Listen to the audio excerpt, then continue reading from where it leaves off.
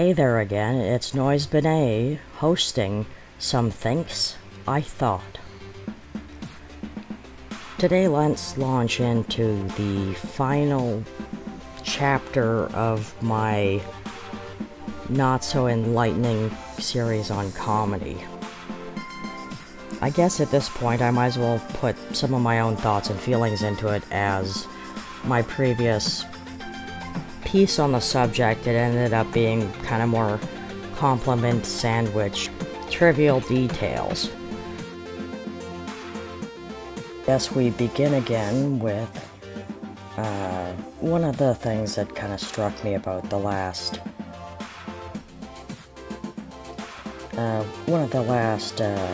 presidents. Obviously this was Trump at the time of this recording. One of the major moments for me in comedy was when the entire world stood up and presented Trump impersonators. I think this was a very important moment because the entire world turned and laughed at a very scary and dangerous man. The only time I've seen something on that level, but on a lower amount of people, the interview with Seth Rogen and Kim Jong, or the guy from Korea. I'm very bad with those guys' names. That one was both funny and shocking, and that ending made me so surprised that North Korea didn't knee-jerk react and throw something in the direction. I think it says a lot about history that we all were able to sit back and laugh at something that was that shocking and not die. And then with Trump, it's sort of like you get the situation of you never know how that guy could have reacted to that. And I think we all were probably lucky that the clown who ran the circus was run out of the circus. We have an unfortunate couple of months left of the man. With any luck, his successor, we have at least a few quiet years before they get their next stupid president. It seems to be good president, bad president, good president, bad president. I don't know if that's a great way of keeping the system afloat, but at least in my lifetime, that seems to be what it looks like. That's probably a bit of a harsh judgment, but that's what it looks like from my mere 30 years of being here.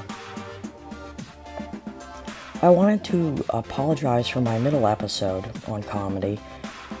I didn't intend to actually go through my list of comedians and do the page I was doing. I was quite tired at the time, and I've considered yanking that episode and redoing it. But for the sake of it, I do want a few shout-outs to continue this. Christopher Titus is like the rock and roll king of misfits and malcontents. I swear he was definitely put there for people who have dysfunctional days.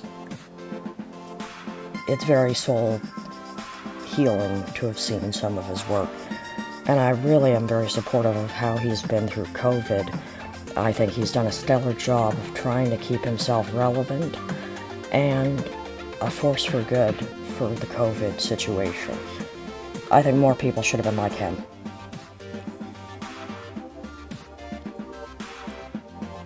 I wanted to do a little bit about humor through the ages, but I'm going to skip that because most of my details are irrelevant at the moment.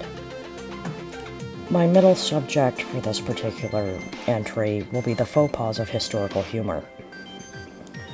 Race stuff is obviously something you can't do, and has never been done well.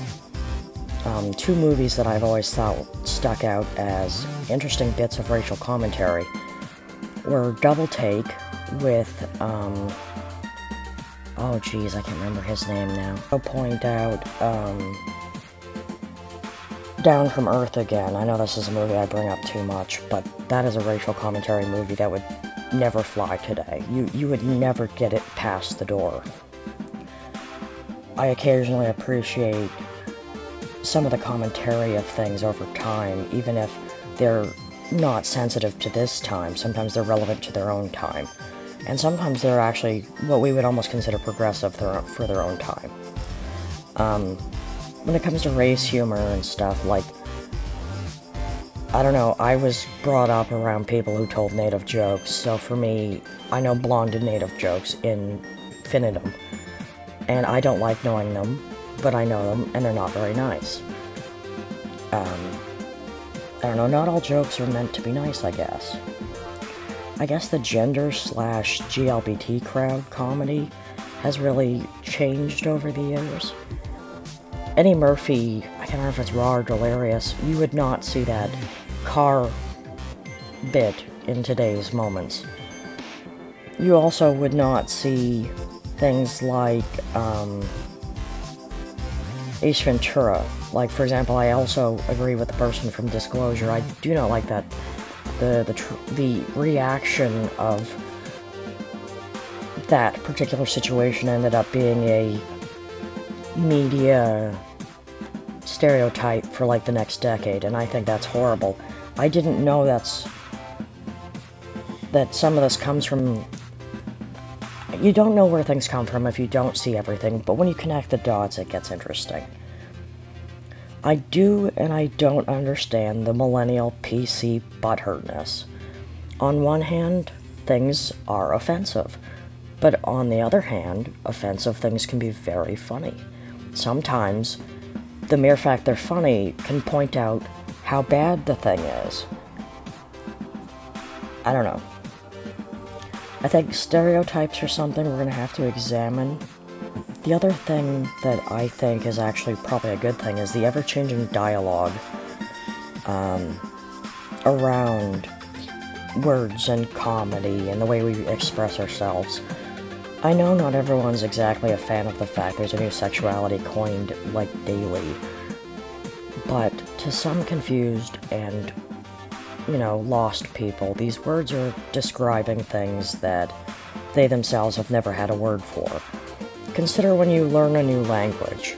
You find a word that describes a feeling you cannot describe in English. This is that version. I wanted to point out, I'm jumping all over the place, but it's because my notes are kind of all over the place now. I wanted to point out one little thing about 90s movies. Liar Liar was the ultimate lying movie versus Mrs. Doubtfire. Mrs. Doubtfire presented us with the ending of, your parents are probably not getting back together. Liar Liar set an unrealistic precedent, well, maybe not a precedent, but it set the unrealistic expectation that if you make a wish on your birthday, mommy and daddy will get back together. I feel like that was a little bit somewhat damaging to children. No offense, I love Jim Carrey too, but Mrs. Doubtfire, I think, was a more honest ending. The notes are all over the place, you'll have to pardon. There's a little side commentary here that it says, the joke that makes you is often the joke that breaks you. I think a lot of guys are sick of their one-hit lines. I wonder if Stephen Wright got sick of telling his, series of jokes. I don't think he thought of them that often. They were solid, but I don't think he thought them fast enough, I guess. I always thought that if a comedian was doing a new stage show, like a filming thing, they should at least be bringing some or most new material to it. But who am I to critique this as someone I've never filmed anything good like that myself? I don't know. Anyway, other observations. Comedians are often funny to adapt to being smart and sensitive enough to need a filter to shine the craziness of life through in order to cope and interpret. Comedians are often people who, interpret the world-weary way they see everything as a warning to the public of the craziness they see around them. What can you learn from your comedy? Well, perhaps check out the messages they're trying to tell you and what they're trying to convince you. And I'm going to leave this off with Charlie Chaplin from The Great Dictator. because I can't say any of this any better than he could. I feel like this isn't necessarily about comedy, but this is the parting words of a comedian who was mostly silent for most of his career, and this is the one big thing he said. I'm sorry, but I don't want to be an emperor. That's not my business. I don't want to rule or conquer anyone. I should like to help everyone if possible. Jew, Gentile, black man, white.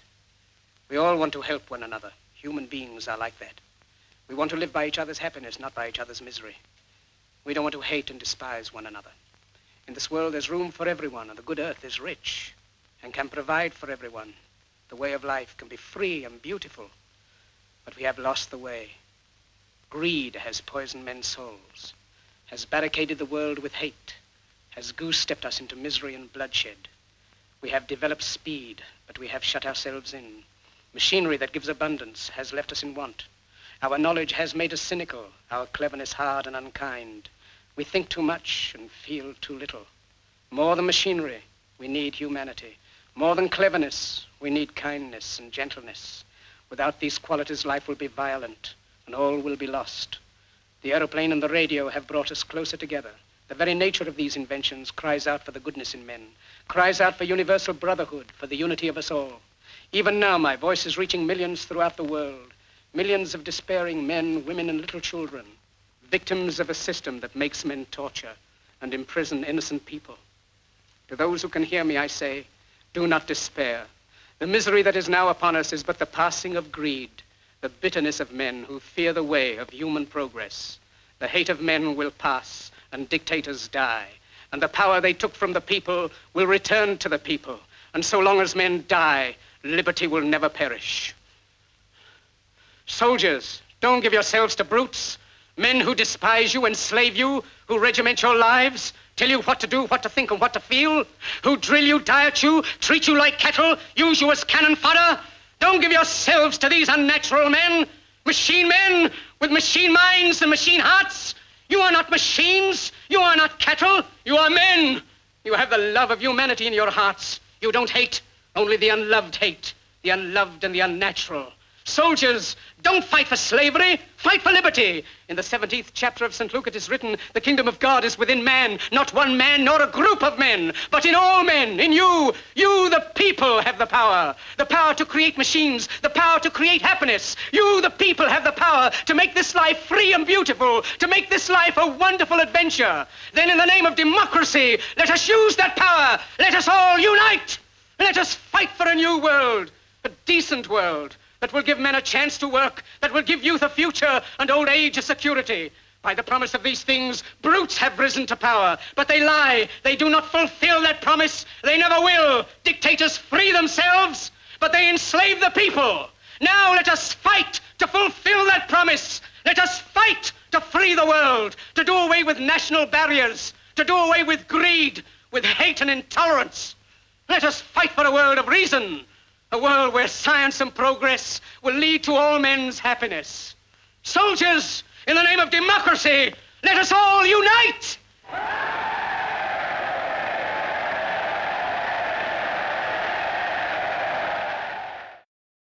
That was Charlie Chaplin and his iconic speech from The Great Dictator. Join us next time from Some Thinks I've Thought, hosted by Noise Benet.